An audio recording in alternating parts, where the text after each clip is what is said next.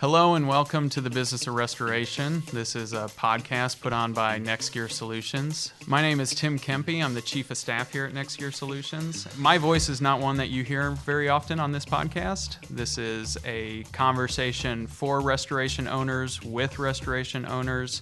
And typically our host is Garrett Gray. Today we have Garrett Gray having conversation with O.P. Almarez and Tim Bauer of Allied Restoration and consulting group Restoration Mastery in Southern California. Really excited about all that they have to talk about today.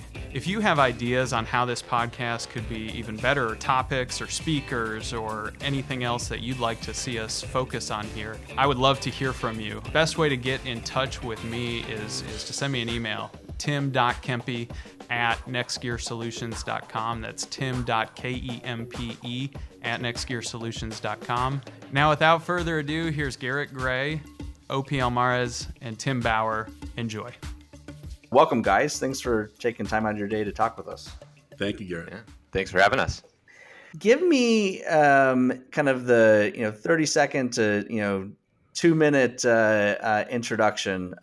Maybe OP, why don't you start, and then Tim, and then I'd love to hear the story of how you guys came together. Sure. So, I've been in the disaster restoration business for over 25 years. I started off as a carpet installer, laying carpet, and I ran into Service Master, and really they kept me really busy with working 6 days a week doing flooring. And so it really attracted me as to, wow, where are they getting their business from? And once I found out it was insurance work, I figured out a way how to make myself relevant. And so I was hired there as an estimator, worked my way up, and, pretty quick found out that, if I'm able to deliver a service to the adjuster, which includes keeping the customer happy, that the business would continue to repeat itself. And so when I figured that out, I thought, okay, cool, I can do this. And then I went from Service Master to another company. I was there for over 14 years and is where I met Tim. And then years after that, my little brother Victor and I started Allied Restoration in 2008 in the middle or the beginning of the recession. So we did that. And, then I'll go into later, Garrett, how Tim and I kind of like meshed together. But the reality is 2.5 years into the business, Tim and I met up again and really just took off from there. So OP, you're in the Los Angeles area, is that right? Yes, sir. Okay. And the other thing that I found really interesting about your overall story is that you really bootstrapped yourself up. So you didn't come from any notable means. You want to tell us a little bit more about that? Yeah. So, growing up, we grew up on government cheese and food stamps.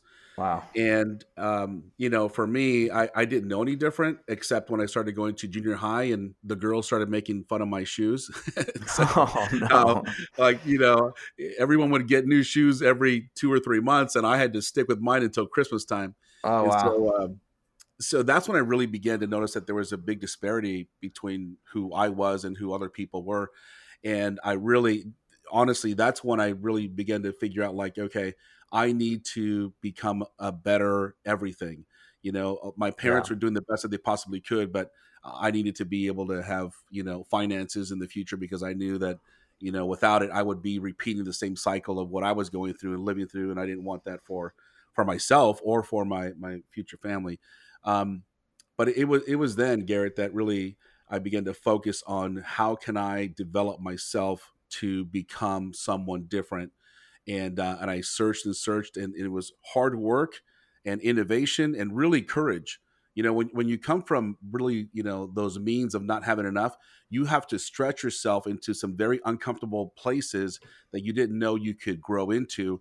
And it's really kind of clunky, but you got to have the confidence to continue going forward and knowing that I've got to get through this phase in order for me to reach my goals. Otherwise, I'm going to get stuck. And so a lot of courage along the way to execute. Yeah, I love that story. I think, if you look at a lot of restoration companies, first generation companies, typically have, some similar stories today. a lot of people are inheriting their companies and taking them to new heights. But the getting the first rock up the hill is usually the hardest, and it's inspiring to me to meet people who have basically done it without any help. Okay, so Tim, tell me a little bit more about your history and your perspective on how you met OP. Absolutely, yeah. So I grew up in lovely Claremont, California, which, if anyone's aware, it's kind of this weird little liberal college town in the midst of the Inland Empire, which is where people that can't afford to live in Los Angeles and Orange County live, and they just commute into the major urban centers to work. It's the equivalent of the suburbs, I guess, in other territories. Got it. And so my dad actually ran the food service for the college system.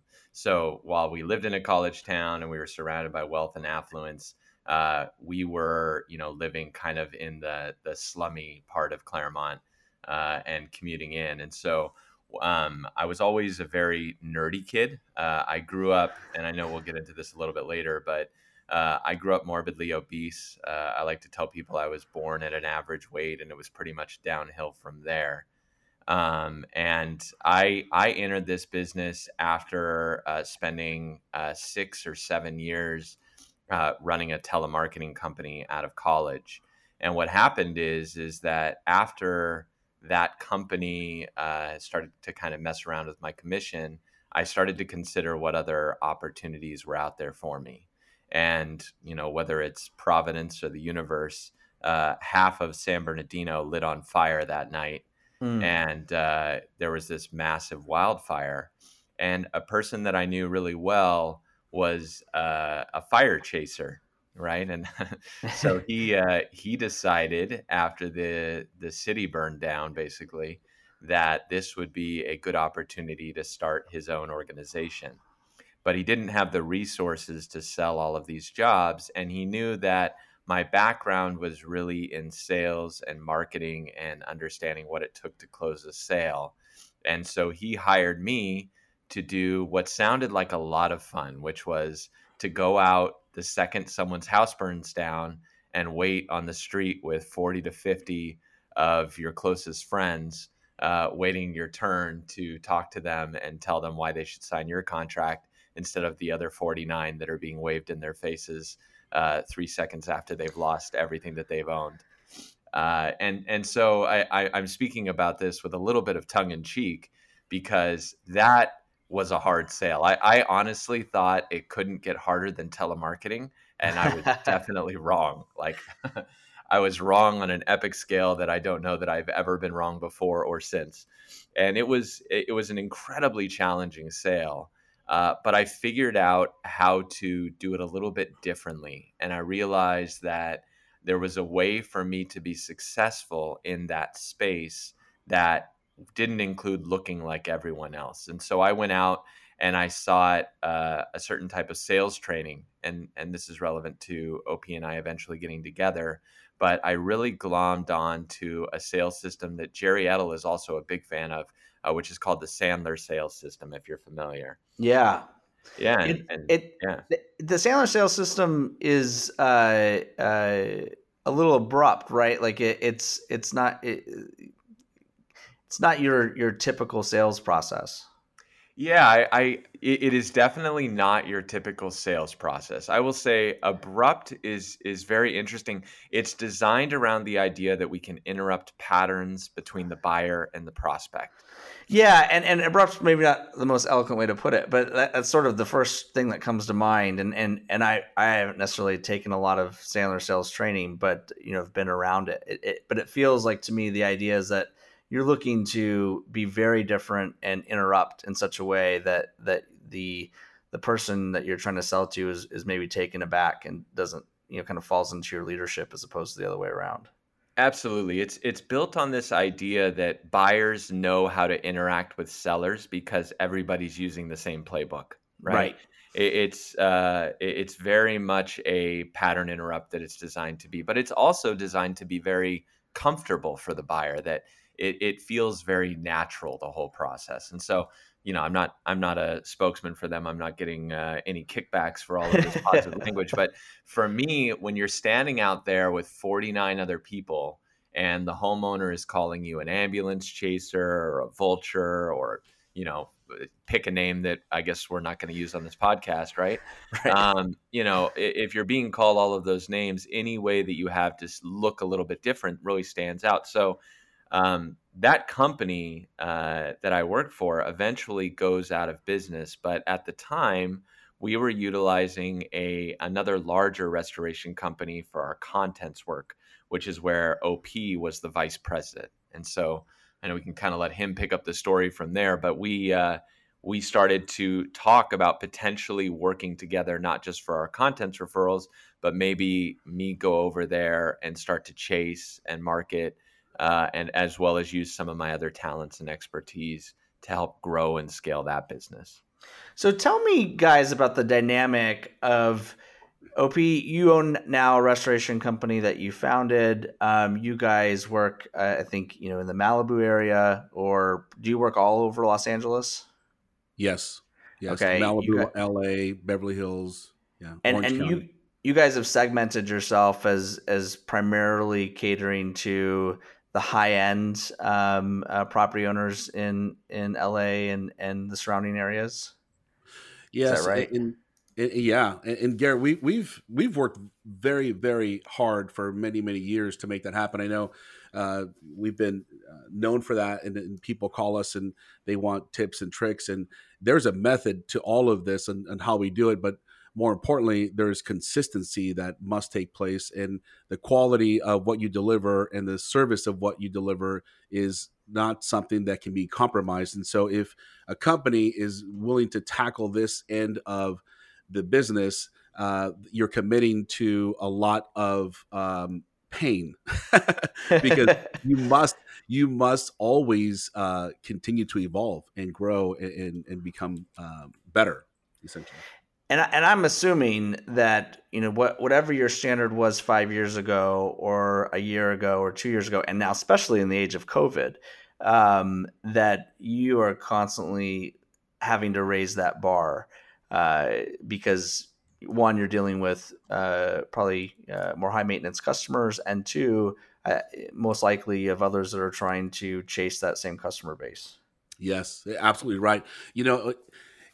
I'm going to go back just really quick a little bit because I want to give this framework. When I was working for this other company, I was there for 14 years. I was a vice president. That's where Tim and I first met. He came from the chasing world. I got him in. I met him at 300 plus pounds, right? And I love this guy. Like, he was my marketing guy, and I was the VP, and he and I had this beautiful connection with my little brother too. My little brother was the operations manager at the time, and Tim ended up leaving after a couple of years, and I didn't want that to happen, and it wasn't my call. It was, he and the business owner didn't have a good relationship on their way out. And so I've always told Tim, man, I'm going to reach out to you. I promise you we're going to stay connected.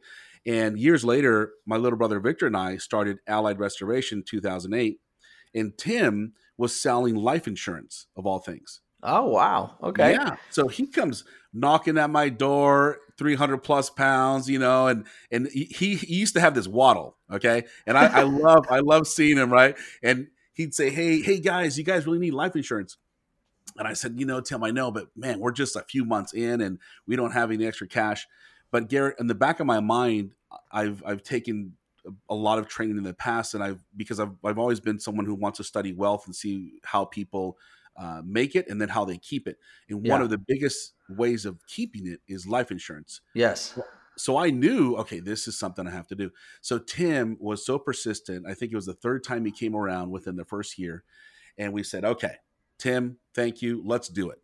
And so my little brother Victor and I got life insurance, and less than a year later, Garrett, my little brother suddenly passes away. No way. Yeah. Yeah. It was a severe case of pancreatitis. Oh, wow. My whole world fell apart. And I just want to add that, I feel like Tim is really, not only a brother from another mother, but really a godsend to me. And that's why I feel so connected to this guy.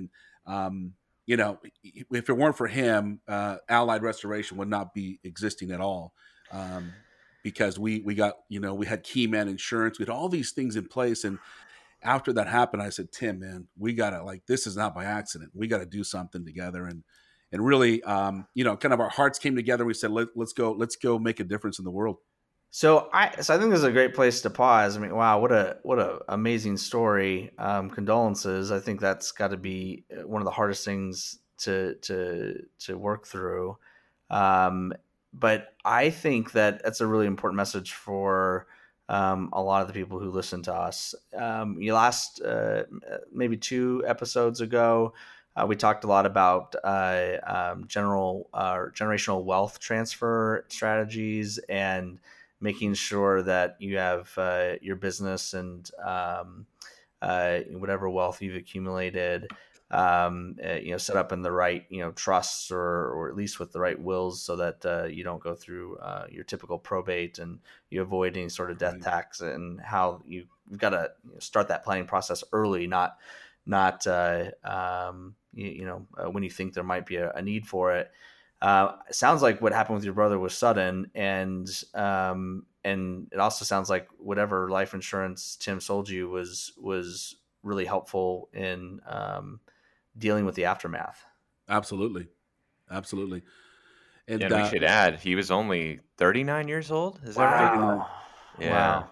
Wow. Yeah. So I think a great lesson for everybody else, if you don't have Keyman insurance or life insurance, it's, Tim, you may have some better advice on this than I do, since you've sold it. I look at life insurance as more like car rental insurance, or not car rental, but car insurance. So I go for a higher amount, but I go for term. I don't know if you have any quick tidbits for the people listening, if that's the right approach or not. But yeah, so I think if I could tell this story like this. One of the things we do with Restoration Mastery is we coach and consult with business owners, restoration company owners. And we were actually on a call yesterday with one of our clients who was sharing with us one of the challenges that they were experiencing with one of their employees. And it was the kind of thing where you hear it and you're like, oh, there's no question that these two, the employee and the business owner, are probably not a good fit. And there's all kinds of pain and struggle and challenges. And it's like this employee probably doesn't belong in this organization. And so, we naturally suggest, it's probably time to let this individual go. And he says, no, there's no way I can't find a way to replace them. There's just no way I have to deal with all this pain. And so I bring that up because we keep people because we think it's so hard to replace them. And yet we have no protection to secure the business if something were to happen to them. Yeah, that's a really good point. And in this environment, let's be honest here, nobody gets, when I ask people, what do you love about the restoration business? The thing I never hear is the hours, right? Or how stress-free it is, right? I do it because it's a very relaxing business to get. I always get to keep my booked vacations. Absolutely. That's not something you're never going to hear. Yeah. No, my kids, let me tell you, their stimulus and response every time a phone rings, they get quiet. Or I loved how I get to sleep all the way through the night. Of course. Yeah.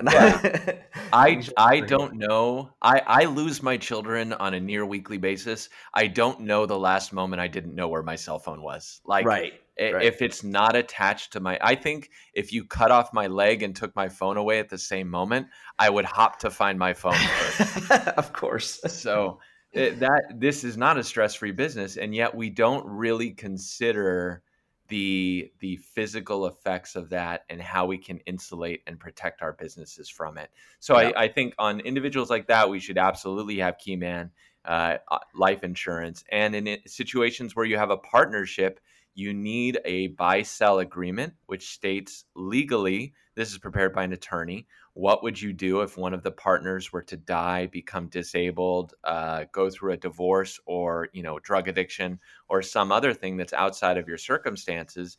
But you also need to fund that buy-sell agreement with life insurance, because if in that instance, one of the partners passes away and now you have a contract that says you can buy out their widow for $1 million, but you don't have $1 million, well, that's not going to be a very effective agreement for you. And the best way to handle that is by funding that with life insurance that essentially you get $1 million from the life insurance company, which you then use to purchase the business from the widow and not become business partners with somebody who you hardly know and maybe only have dinner and drinks with once or twice a year. The other piece of advice I'll throw on top of this is depending on who's selling you the life insurance, and Tim, no offense here, make sure you get some outside advice on how you structure the life insurance policy, and especially who pays for it. There's kind of this overall thought that life insurance is a non-taxable event, and sometimes how you structure that can change that. So I know I got some bad advice on that and had to reconfigure the way my life insurance policies were set up to make them truly a non-taxable event. So I won't even pretend to try to give out that advice on this podcast. But I do think that getting non-interested advice, people who aren't just selling you the policy for how you structure it, is really important.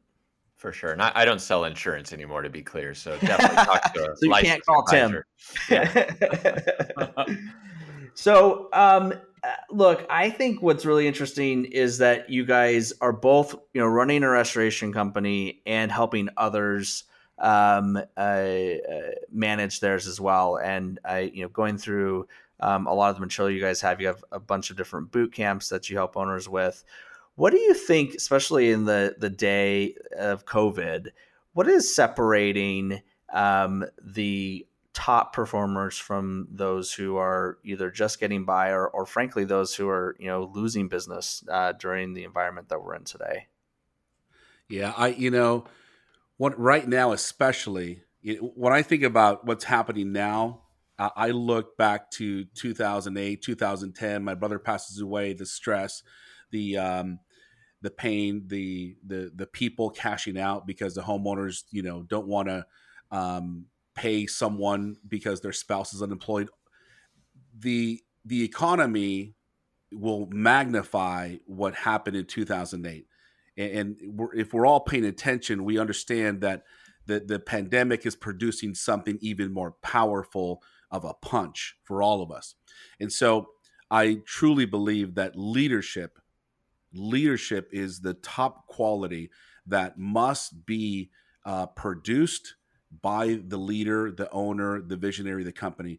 Because if the leader does not have a clear vision for the tribe, as we call our employees, if you don't have a clear vision for your employees, then they're running around lost and they're looking for someone to give them something. And so a lot of what we've been doing here the last 3 months is making sure that we're absolutely clear with our staff as to what we're doing, how we're moving in that direction, and then we're listening. We're listening with very much a lot of intention to understand what our employees are going through. And so leadership, I think, is number one. But Tim, I'll let you jump in and see what your thoughts are. Yeah, no, I think that OP is absolutely right. One thing that our tribe really knows and understands, as well as the tribes of the companies that we work with at Restoration Mastery, is that we refuse to be a victim of circumstances that are outside of our control. I'm a big believer that the playing field that we deal on as restoration companies is a level playing field.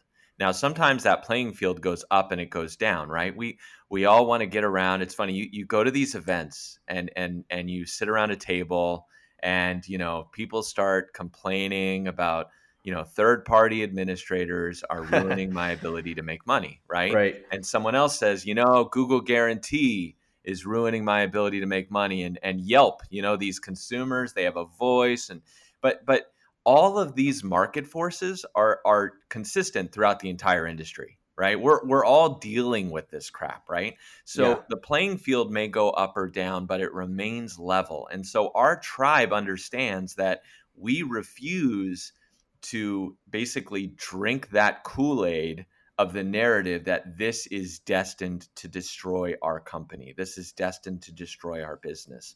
We refuse to participate in that kind of attitude or language. And so the way that I always see is, okay, look, we've got this handicap, right? I've got this deal. How do I adjust to it? Right? It's kind of like I'm a big hockey fan. I love hockey. And so one thing that the NHL seems to do over the years is they're always messing with goalie equipment. They make it bigger, they make it smaller, they change, size of net. They mess with things to try to create different balances in different places. All teams are dealing with those same issues, though. They just have to learn to adapt and evolve with the level of that playing field, whether it's up or down. And so we have constantly sought and looked for opportunities. I'm a big believer that if you look for opportunities everywhere you go, opportunities will present themselves, whether you want that to happen or not. So to give you an example, 2 weeks ago, there's massive protests, violence. I live in a loft in downtown Los Angeles, and I'm looking. That's got to be a crazy place to live right now. My sister lived in downtown Los Angeles until maybe 2 or 3 weeks ago, moved to Orange County. And I thought, wow, I'm sort of, good timing. I'm sort of happy that my sister's not in the middle of what's going on. Yeah. And so a couple weeks ago, it's Friday night, and 1 block to the east of me, there's looting going on, right? 1 block to the south of me, there's reports that an officer is down and they're calling for assistance. Yeah. 1 block to the west, they've got enough police officers and National Guards people at Target that I think that the president is inside. It's insane here. But what I see the next morning is I see all of a sudden a board up truck pull up to one of the local businesses. And I say, oh my gosh, people are boarding up to protect their businesses. Yeah, of course. Now, we never want to capitalize, and this is something that we struggle with in disaster restoration companies, right? We never want a hurricane or a tornado to come, but we know that those things occur in order for us to stay in business in some instances, right? Well, they don't occur for us to stay in business, but we stay in business because they occur in some instances. So I realized this is an opportunity for us to, serve our local community. And we put up, pay-per-click ads for board ups. And I kid you not, the level of the people that were calling us instantly was just insane. We were on Rodeo Drive for the next. It was the cheapest weekend I've ever spent in Rodeo Drive. I was buying plywood instead of diamonds, right? So it was the least baller weekend anyone has ever spent in Rodeo Drive, but we were there the entire time and beyond, right? And the reason for that is at Allied Restoration, we're always looking for opportunities. We refuse to participate in this dialogue that the sky is falling and there's no way we'll survive.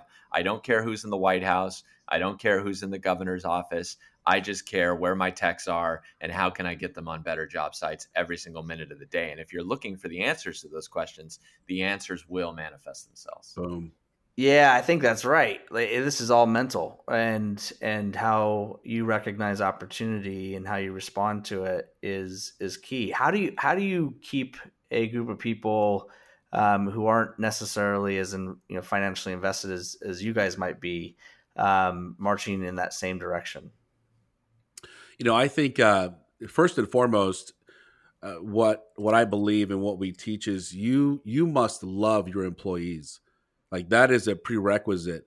And so, when we talk to people, especially when we're in our boot camps, I start talking about loving your employees, and I see the eyes rolling and I see the pens dropping, and I'm like, look, man, it's a little too gushy for this industry. It's a little too gushy, but the reality is that why would you want to lead someone that you just dislike?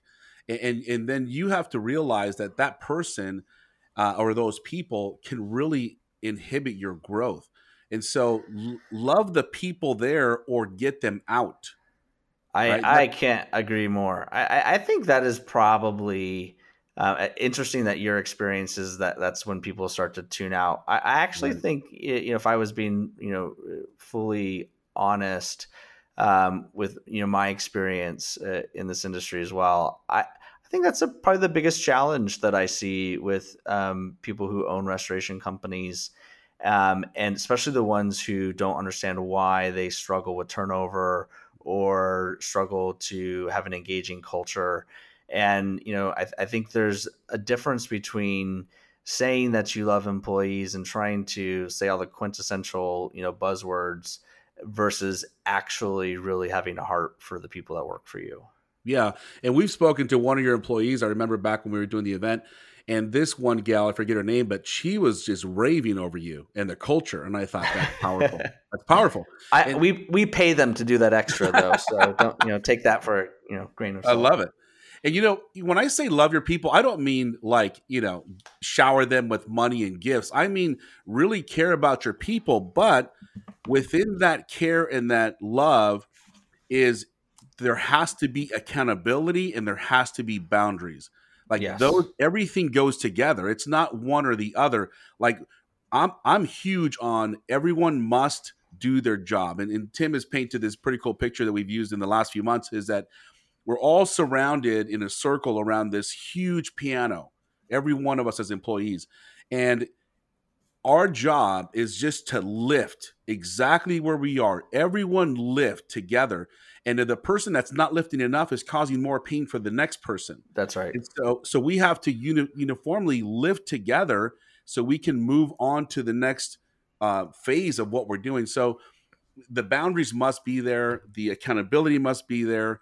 And so, with our leadership team, that's another aspect of leaders. Once you as a leader leads, you must grow more leaders. Like none of this works, Garrett, with just OP being the leader. None of it works. I've got 3 other leaders that are powerful, and I spend time coaching them, and we spend time together learning how to lead the rest of the tribe so we can do more faster. Yeah, and if I could say real quick on the growing the culture, Garrett, to piggyback off what OP's saying about boundaries, accountability, all of this is important. We also have a culture where not only do we love our people, but the people are encouraged to love each other. And so, and I'll give you a practical example. Again, I'm always looking for opportunities, right? So, living in downtown, every night at 8 p.m., everybody in the lofts all around me, they go out on their balcony, they flash their lights, they hit pans, and they cheer for the first responders, and they salute them every night. And so we had a great idea, and we thought, what about, we're helping with COVID-19 disinfection. We're helping, we're continuing with EMS, and our workers are out there every day. They were working on a 125,000 square foot church disinfection project.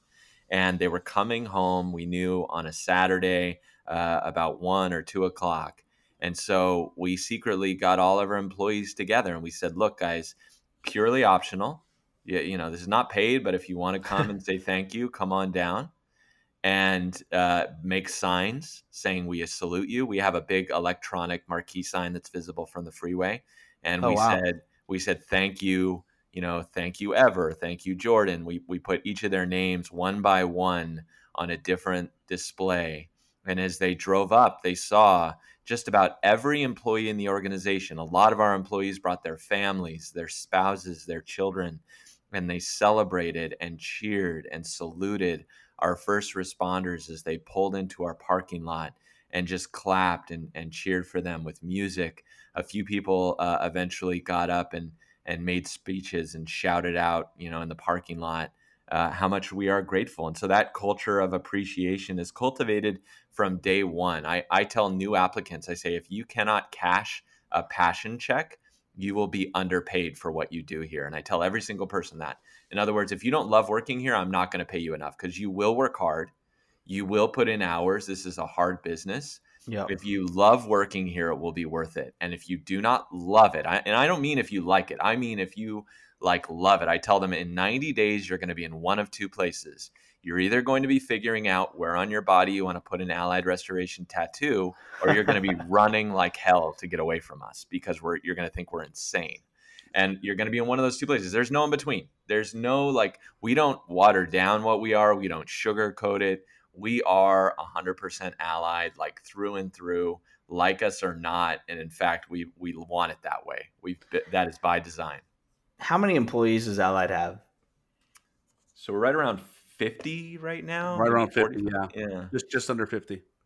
And how do you? So I get you guys are going to exude this passion.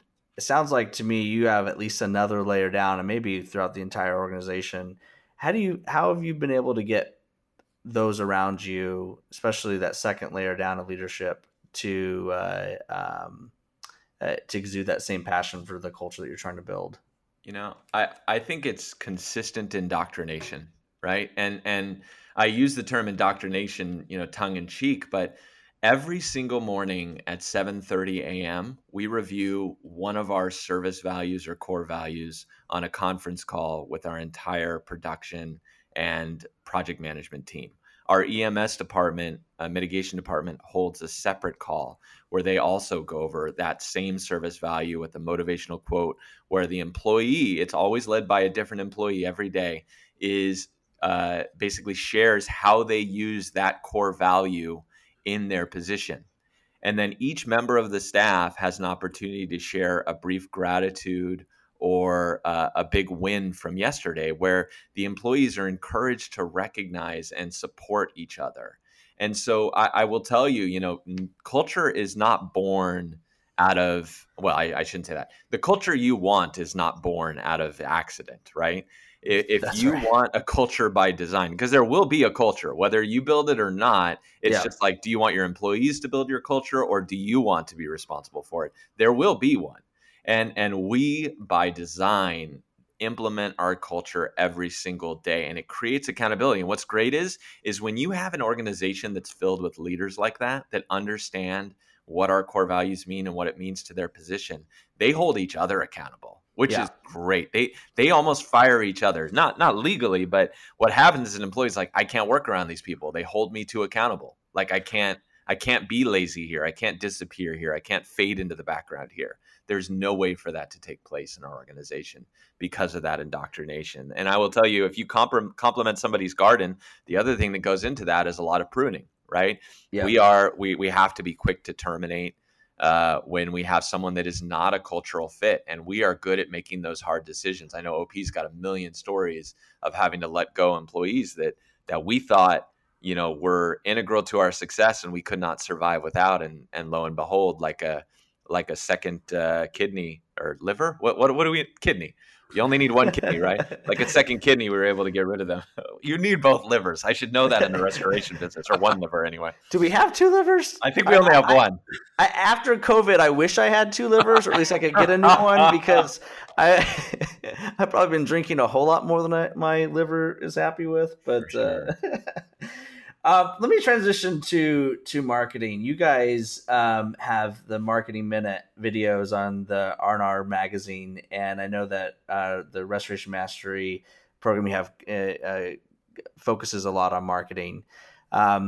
What are you willing to share with us, since no one's paying you for your time on the podcast? Yeah, look, Garrett, for us, man, here's the funny thing, Garrett. You've probably seen this in business already. You can give out the best advice on exactly how to do it, and most people won't even do it. That's true. Right? So we're not afraid to share. But I would say, like, during this pandemic time, like, we need the leadership. There's always a need for warriors, right? And we paint warriors out as hunters, people that go out and hunt, get the food, go in the battle, bring the food back to feed the rest of the tribe, so the rest of the tribe can get to work. But in addition to the warrior mentality, there's also a place for the general mentality. And the general really is more looking at the bigger picture and understanding and seeing what's coming. And so he's the one who spends the time managing, okay, the direction we're going to go in. So hunters, warriors, absolutely necessary. During this pandemic time, the leaders must become generals. They must take the time to plan things out and to really understand the landscape as to what's happening. And so, right now, there are a lot of restoration companies that have gotten into COVID-19 cleaning, but there are many more that have been waiting on the sidelines. And so my concern for the ones waiting on the sidelines are, my friend, you must have a plan for everything else that's going on, because we see the claims activity dropping. We see that's a reality. Do you see the actual claims dropping, or just people allowing you to get into the house to get started? Yeah, so I will share one statistic that we found here locally. Google pay-per-click volume for water damage in Southern California is down 30% year over year. And Wow. so I think what that is, what's responsible for that indication is that if you think about the calls you receive when a client calls you with water damage, and in California, we don't have hurricanes, tornadoes, we don't have catastrophe driven events with the exception of the occasional wildfire and, once a decade earthquakes. Earthquake, yeah. So the story we hear is, hey, I came home from work and I found that my toilet had been running all day, or I returned from vacation and my supply line had leaked. Well, people aren't leaving their house right now. So what's happening is they're catching these things before they become claims-worthy events in a lot of instances. And not only that, like, to your credit, I had an A-list celebrity who called me a couple of weeks ago. His kid's playroom was soaking wet. And he said, look, can I wait? Right. And by the way, we never use names. My good friend Paul McCartney told me never to name drop.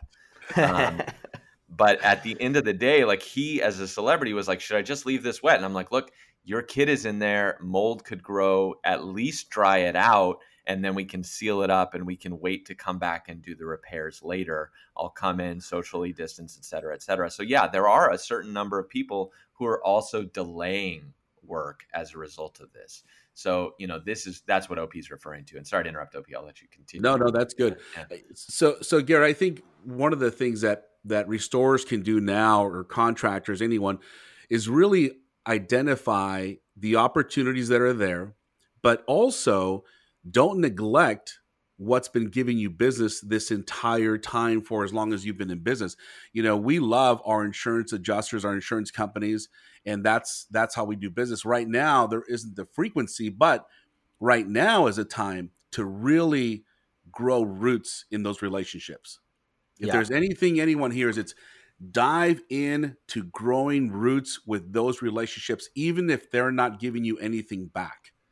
It really, really matters, because once the faucet gets turned back on and things start to get back to somewhat of a normal, I don't know that it'll ever get back to how it was, but there's going to be somewhat of frequency. You got to have roots, man, if you're going to be the one getting the call. And what do you think is separating the people who are responding well? Is it just recognizing the opportunity and being willing to go, hustle for more board ups or get into COVID cleanup, making sure that they're staying in touch with their normal sources of business, even if claim volume is low right now? What is it, a combination, or is there a single thing people can be doing to come out of this okay? I think what's holding most people back is fear of the unknown. Like, no one knows how to clean COVID-19 until a few months back. Right. So it's the fear of the unknown. But the reality is, as a leader, as a business owner, man, you've got to be resilient, and you have to have creativity, and you must innovate. Like 1,000%, all those things need to be moving at once. And so that's why it's so important for the leader to grow more leaders, because the leader, most business owners have HDH. What is that called? ADD, right? ADHD. Yeah, ADHD. Right. And so I've got it. I don't see it as a deficit. I see it as part of an abundance of attention. But the reality is, you have to be able to harness that attention to make sure you're able to execute. And so we use that energy and move it into the right place. And if you don't have people side by side with you that are able to execute on your ideas, then your ideas turn into just a mulch of just a bunch of things that never get done.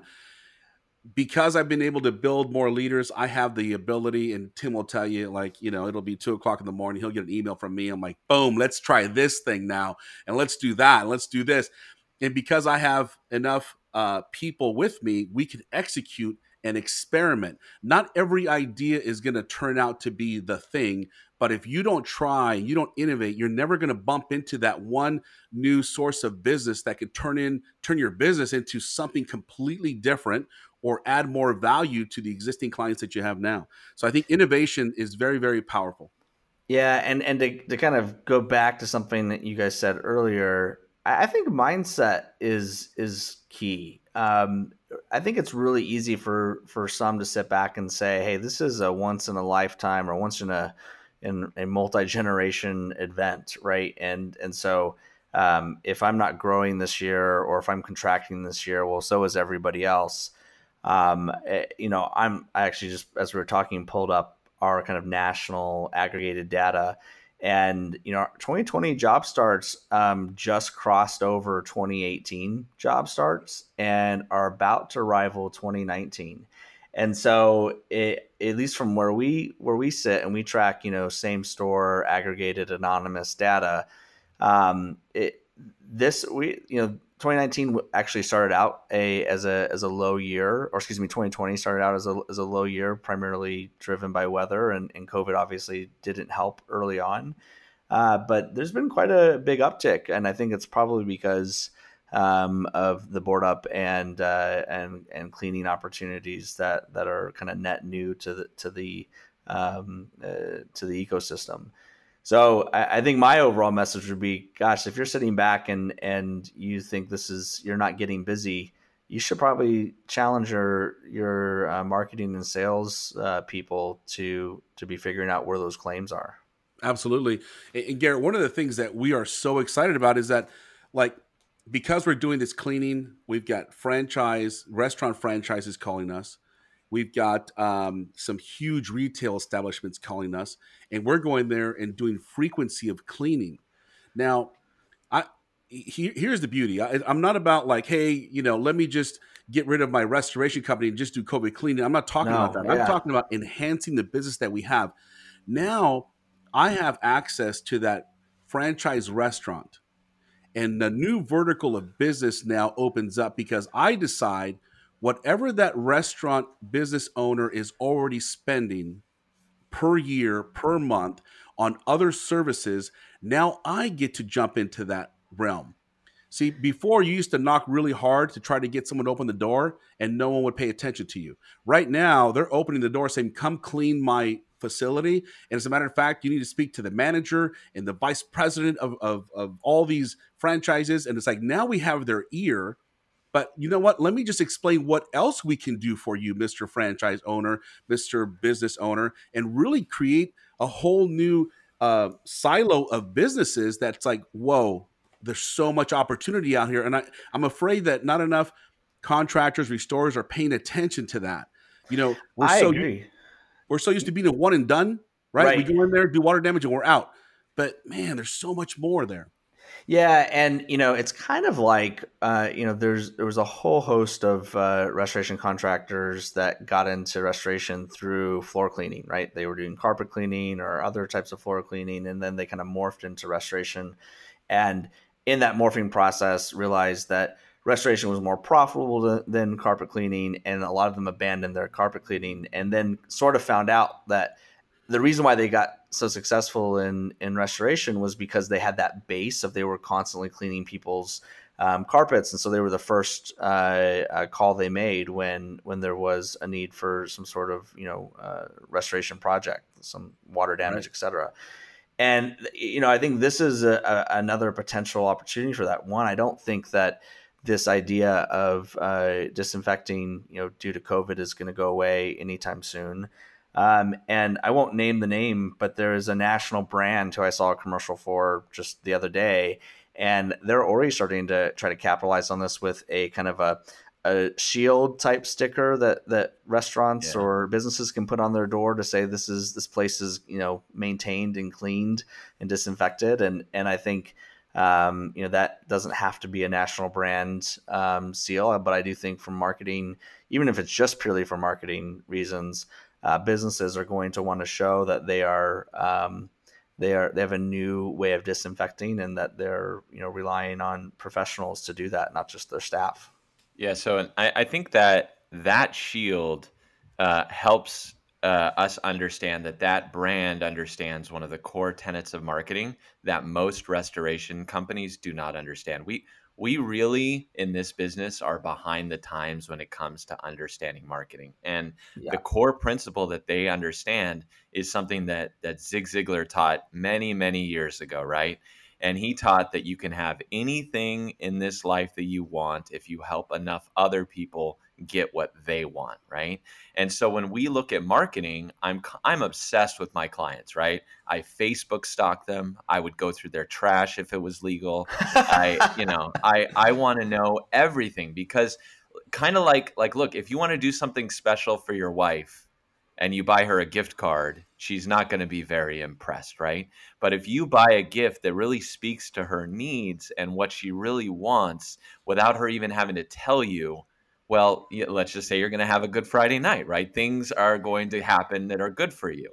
One And exception so, might be if you would have got her a gift card while you were on Rodeo Drive the other day. there Right. you go. There you That may have go. worked.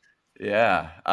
But the reality is that we as marketers, see, we realize, and one of the reasons why we got into disinfection, we said, what do our clients need right now? Right? What do they really benefit from? And so what that shield, for example, speaks to is we realize that what our customers want is they want to get, in the case of our commercial clients, they want to get back into their companies and open for business. McKinsey has found that the number one factor that impacts consumer confidence to go out and shop again is seeing cleaning and disinfecting. It's more important to them even than the masks and the social distancing is. Yeah.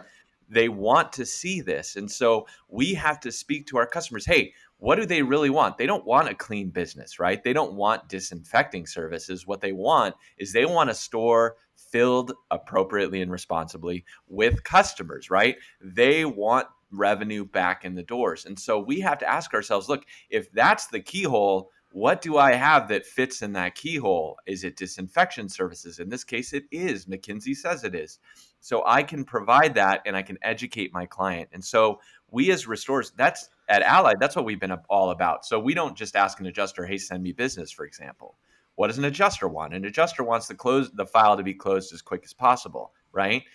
In the case of our brokers and agents, what do they want? They want more business. So what we do is when a broker or an agent refers us a client, we go out after the project is finished and we shoot a video from the client saying, oh my God, when I had a claim, my agent was there for me, and I have the best insurance agent or broker in Los Angeles. They're incredible and they take care of me. And we send it to our client. I've had some of the largest insurance brokers in the world have their marketing department reach out and they say, how did you guys film these? What software did we use? And I'm like, we used an iPhone with a 300-pound superintendent holding it, right? That's what we used, right? That's our tech, but it doesn't matter. Like, we get so hung up on the execution of ideas that we don't execute on anything. And really, we just had to ask ourselves, what do our clients want? What do they really want? And how can I give it to them? Yeah, I think that's the struggle for a lot of people in our industry is there's a nuance to this, and what's most obvious isn't necessarily the underlying need that's driving people's buying decisions. And I think especially with this one, even equipping them with the marketing material that they can put up in their stores of how their stores are being maintained or clean, it solves a need for them, because in the end, like you said, they just want to get people back into their stores and feeling safe doing so. I think I've gotten 5,000 different emails from different airlines or businesses that I've worked with in the past that require some sort of physical presence, telling me how they are now changing their cleaning procedures, and I should feel safe to start working with them again. And I think that's key. And a lot of small businesses don't have the resources to do that, and partnering with a local restoration company to both do that cleaning and have that content is, I think, invaluable. 100%. Tim, I want to transition to something, maybe even for a selfish reason here. You are semi-famous, or maybe very famous for losing 200 pounds in a year. And not only is that just an amazing feat as somebody who has yo-yoed and struggled with weight myself for as long as I can remember, but I just think that sort of dedication and ability to do that without surgery or pills has got to have broader lessons that we could apply to restoration. So I'd love for you to walk us through, in the short time we have left, your journey there and how you apply what you learned in that experience to restoration. Absolutely, yeah. So I lost my weight while chasing fires. That was my cardio. I like to joke. That could do it. Yeah, and so I had all the excuses in the world why it couldn't work, right? Because I was literally in the field 16 hours a day, right? Like if I was awake, I was out chasing, right? And so I'm starting to sense that you're going to expose that all of my excuses are essentially meaningless. Yeah, anybody and my employees can tell you this too. If you're looking for an excuse for why something didn't happen, Tim is always the wrong person to call. Got it. Because like I always have stuff. There's always reasons why we can't do something, right? Like, Yeah. And what's funny is even and OP said I was over 300. I weighed 450 pounds at my peak, and so even at 450 pounds, I used to tell people that I had a slow metabolism, right? Mm-hmm. And like that's what I honestly like believed about myself, that these issues were biological in nature. And I'm not taking away from the fact that there are some biological factors that do impact someone's weight, right? Yeah. They can make us, but that is the gross minority. And I will tell you, spoiler alert, when I do eventually end up, under 200 pounds, it's because I refused to accept those examples. I refused to accept those excuses any longer. And so I very simply, I followed conventional wisdom, which is, I know it's absurd. And I get emails all the time saying, how do I lose 200 pounds? And I say, eat more vegetables, eat less bad food, avoid processed foods. And that's how you do it. And they're like, yeah. But like, no, what's the silver bullet? Exactly. Yeah. Can't I just have those acai berries and like they'll burn the fat away? Is there a freezing thing I can do? What workout? And that's another thing. Like, what workout should I do to lose weight? The difference between the best workout and like the 25th best workout is so minimal that you're not going to see a difference. Now, if you're training for Mr. Universe or, some athletic competition, training measures matter because you're talking about a game of inches. Yeah. But when it comes to losing weight, it's just eat less than you burn and be healthy and make your decisions. And so the questions that I ask myself is, how do I avoid the excuses and how do I make this as easy as possible? And I think all of those answers turn to conventional wisdom. So with restoration, it's the same thing. OP and I all the time, we'll talk to people about how to have a transformational culture. And it's about spending time with your employees and appreciating them and synergy and all of these things that are tired buzzwords. But the reason they're popular and the reason wisdom becomes conventional is more often than not because it works, right? Yeah. 90% of self-help books are just the Bible repackaged with more stockholder-friendly terminology, right? But and I'm not suggesting that everyone should read the Bible. I'm not here to pound any religious agendas down anyone's throat. But all we're doing is regurgitating the same wisdom over and over and over because people need to see it with a new book cover before we'll actually digest it. It's because there's nothing new under the sun. There's nothing new under the sun. I wonder where that's from. Like all of these ideas and all of these principles are rooted. And so, for me, once I lost, 200 pounds in a year, that showed me that all the stuff that I didn't believe could be done, well, maybe all of that stuff was rubbish too, right? Maybe there is conventional wisdom that can help us transform ourselves and our companies. And transformation has really become a big part of my life. I was also afraid to even start for fear of failure. And I think that is a fear that paralyzes far too many people. I was a perfectionist. And, that journey, a weight loss journey is never linear, right? It goes up, down, up, down, up, down until you eventually get down. And even then it's a constant struggle. And so, you have to accept the non-linearity of it and be okay with scuffing your knees on your way to becoming an Olympian. And that's really what it's all about for me. Tim, where can people find out more about your story? Because I know that we're not doing it justice here, and it's a really, I think, important story for people to learn more about. For sure. So, as a kid, I was always made fun of for being, my name was Tim, and I'm a tall guy. I'm 6'3.5", 6'4". And, when you're 450 pounds, people would say, "Oh, look, it's Tiny Tim." And they would make that joke. And so I kind of adopted the moniker of Tinier Tim. And so you can find that at tiniertim.com. I've given 3 TED Talks. My big one is readily available there. And also my story was featured. Eventually, I would have my loose skin removed on national television Oh, wow. on a TLC show called Skin Tight. I was actually on the series premiere, season 1, episode 1 of that show. So I did eventually have surgery just to remove the skin. They Sure. wouldn't cut my fat. They wouldn't give me the Brazilian butt lift. I tried. But all I got was the skin removal, unfortunately. And they wouldn't do anything with my face either. It's stuck like this. I guess this is as good as it gets. And what about for people who are interested in Restoration Mastery? Where can people find out more about that?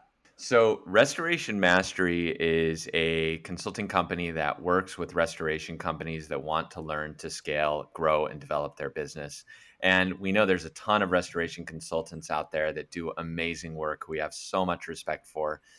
One thing that really separates us is we're actual practitioners. And so we reached a stage where Allied could have been a franchised company, and we realized that one of the quickest and easiest ways for us to give back to this industry that we both love and has really, given us everything. We both see this as, kind of a blue collar business with white collar money, the restoration industry. And we both have been successful because of it. And the best way we had to give back to these people that we love, the restorers, is to basically tell them these are all the things that are working best for us. These are best practices. So we develop systems, we develop courses, we develop basically ways to create your own allied restoration style systems inside of a company. And really, this is what's working today. And so we have a number of people who are a part of our mastermind that we work with very closely. Including, going out to see and schedule in-person visits with, although, not right now due to the pandemic, as well as holding all kinds of training events. And if you haven't attended one of our Warrior Weekends, we basically give these away. You will do some crazy stuff, and you will come out of it an incredibly changed and evolved restoration company owner, not just your practices and tactics, but also your skills and mindset. We have a website at restorationmastery.com, and then our Instagram, I believe, is Resto Mastery. Yes. Yeah. And guys, we have a course teaching restorers to do COVID-19. And funny enough, when this whole thing started, OP had this idea about culture, and we did this culture course. And OP, I'd love to. I feel like I'm monopolizing this conversation here. This whole culture conversation, Garrett, is massive. And I think people call it sometimes different things, but the reality is we knew that the only way for us to grow was to revamp and continue to influence our culture. So finally we decided, after a couple of years, we're like, man, we need to create a course. We definitely need to create a course where it's a step-by-step process. And so a lot of what we do is we work, nights and weekends, and we shot our videos, this source of videos over a weekend, and we had it was so powerful. I was so proud of it. I'm like, man, this is so good, because a lot of what we create for us as consumers. Like, how would we want to consume this as restorers? And we were so proud of it, and then COVID-19 showed up, and we never got to launch it. And I'm like, that sucks, right? But now, if you go on to restorationmastery.com, you'll see the culture course. I'm so proud of it. And I will tell you, some people already that we've given it to, they're like, man, this is so good and really unique to what I need. And it comes with a bunch of documents and forms on how to create the boundaries, on how to really cultivate the people that you want, and really how to also understand how to identify the people that really don't fit. And what are you going to do with that? Unfortunately, a lot of the leaders' pain and the owners' pain comes from keeping people that they know that they don't want or they don't need, but it's their own inconvenience is really why they're not doing it. And then tackling, what do you do if they're a relative, right? This I don't know if you guys tackle that or not. Can speak to that. But I find that in this industry, some of the non-fits are related to somebody, and then it's very difficult to the business owner must decide that he's in business for the business. And so for me, I have 3 daughters right now. They're 30, 27, and 24, and they've all worked for me at one point, and they've all been fired from me. All of them, every one of them, even my wife at the time, my ex-wife. I'm like, it's done. We can't do this, because the message that my daughters were sending is, you can be on Facebook all day, you can just goof around all day, and I'm sending a different message. And that's not congruent, and people can see that. So do I honor the culture more, or do I honor my relatives more? And so because I knew the business must drive everything, and because we have the business, everyone gets to survive and live and have a good life. So I choose to protect the company first before I protect any one of my relatives. And that might sound cold to some people, but the reality, guys, is you have to understand the concept of putting your people first. Your people will not follow you if they see incongruencies in your actions. And you've got to own that. As unfortunate as that is, we have to be responsible that way. Yeah, look, and it can definitely work out. I think it's the minority that do. Those who know me know that I have a couple relatives that work at NextGear, none of which report to me, and I'm very clear to the people they do report to that they can fire them at any time, and I try to back that up. Is if that was ever an issue, I think that when you have the right family members working in your business, they're so invested in making sure that your business is successful. They're working harder than everybody else, and everyone else can see that. And if not, I think then you've got to be able to be willing to make a change, and like Absolutely. you said. Your dedication has to be to the business, not to the employees that are family members. I'll add my first job was working for my dad. He was at that point, eventually he became a district manager for a large fast food franchise, and I went to work for him. And he told my manager, he was a few levels above me, he said, "Look, I want you to be harder on him, and I want everyone to see it, because I don't want there to be any semblance of favoritism." And we had that conversation up front. The second conversation we had up front, and we continue to hold both of these conversations anytime we're looking at a family member joining, is we talk about that termination may happen, and how are we going to do that so that we can maintain the familial relationship. And we talk about firing them before we even talk about hiring them, so we know how to traverse those waters, and we have an upfront contract, to use a Sandler term, on how we will proceed if that goes in that direction. And so I think that having that clarity up front is critical. Yeah, keeping good separation between personal and business is something that a lot of people say they can do, and most struggle to do. But I think it's a very key and important part of actually doing that. And our industry is just one that is so fraught with that. Most of these are family businesses, generational businesses that are passed down, and it may not even be a family member who's the issue. It could be, dad's friend who's been working in the business for 30 years, but, won't use an iPhone. And so we can't go digital because Mr. Jimmy is, refusing to play with the new process. Sure. Well, guys, again, thank you so much for taking the time to be with me today and impart some of your wisdom on the people listening to our podcast. I wish you guys a safe next several weeks, as we got some unrest going on and we're dealing with COVID, and a lot of success in 2020. Boom. Thank you so much, Garrett. Appreciate you. Thanks, guys. Thank you for listening to The Business of Restoration by NextGear Solutions, a podcast exploring technology in the best practices in the restoration industry. Be sure to rate us and subscribe on iTunes or your favorite podcast provider.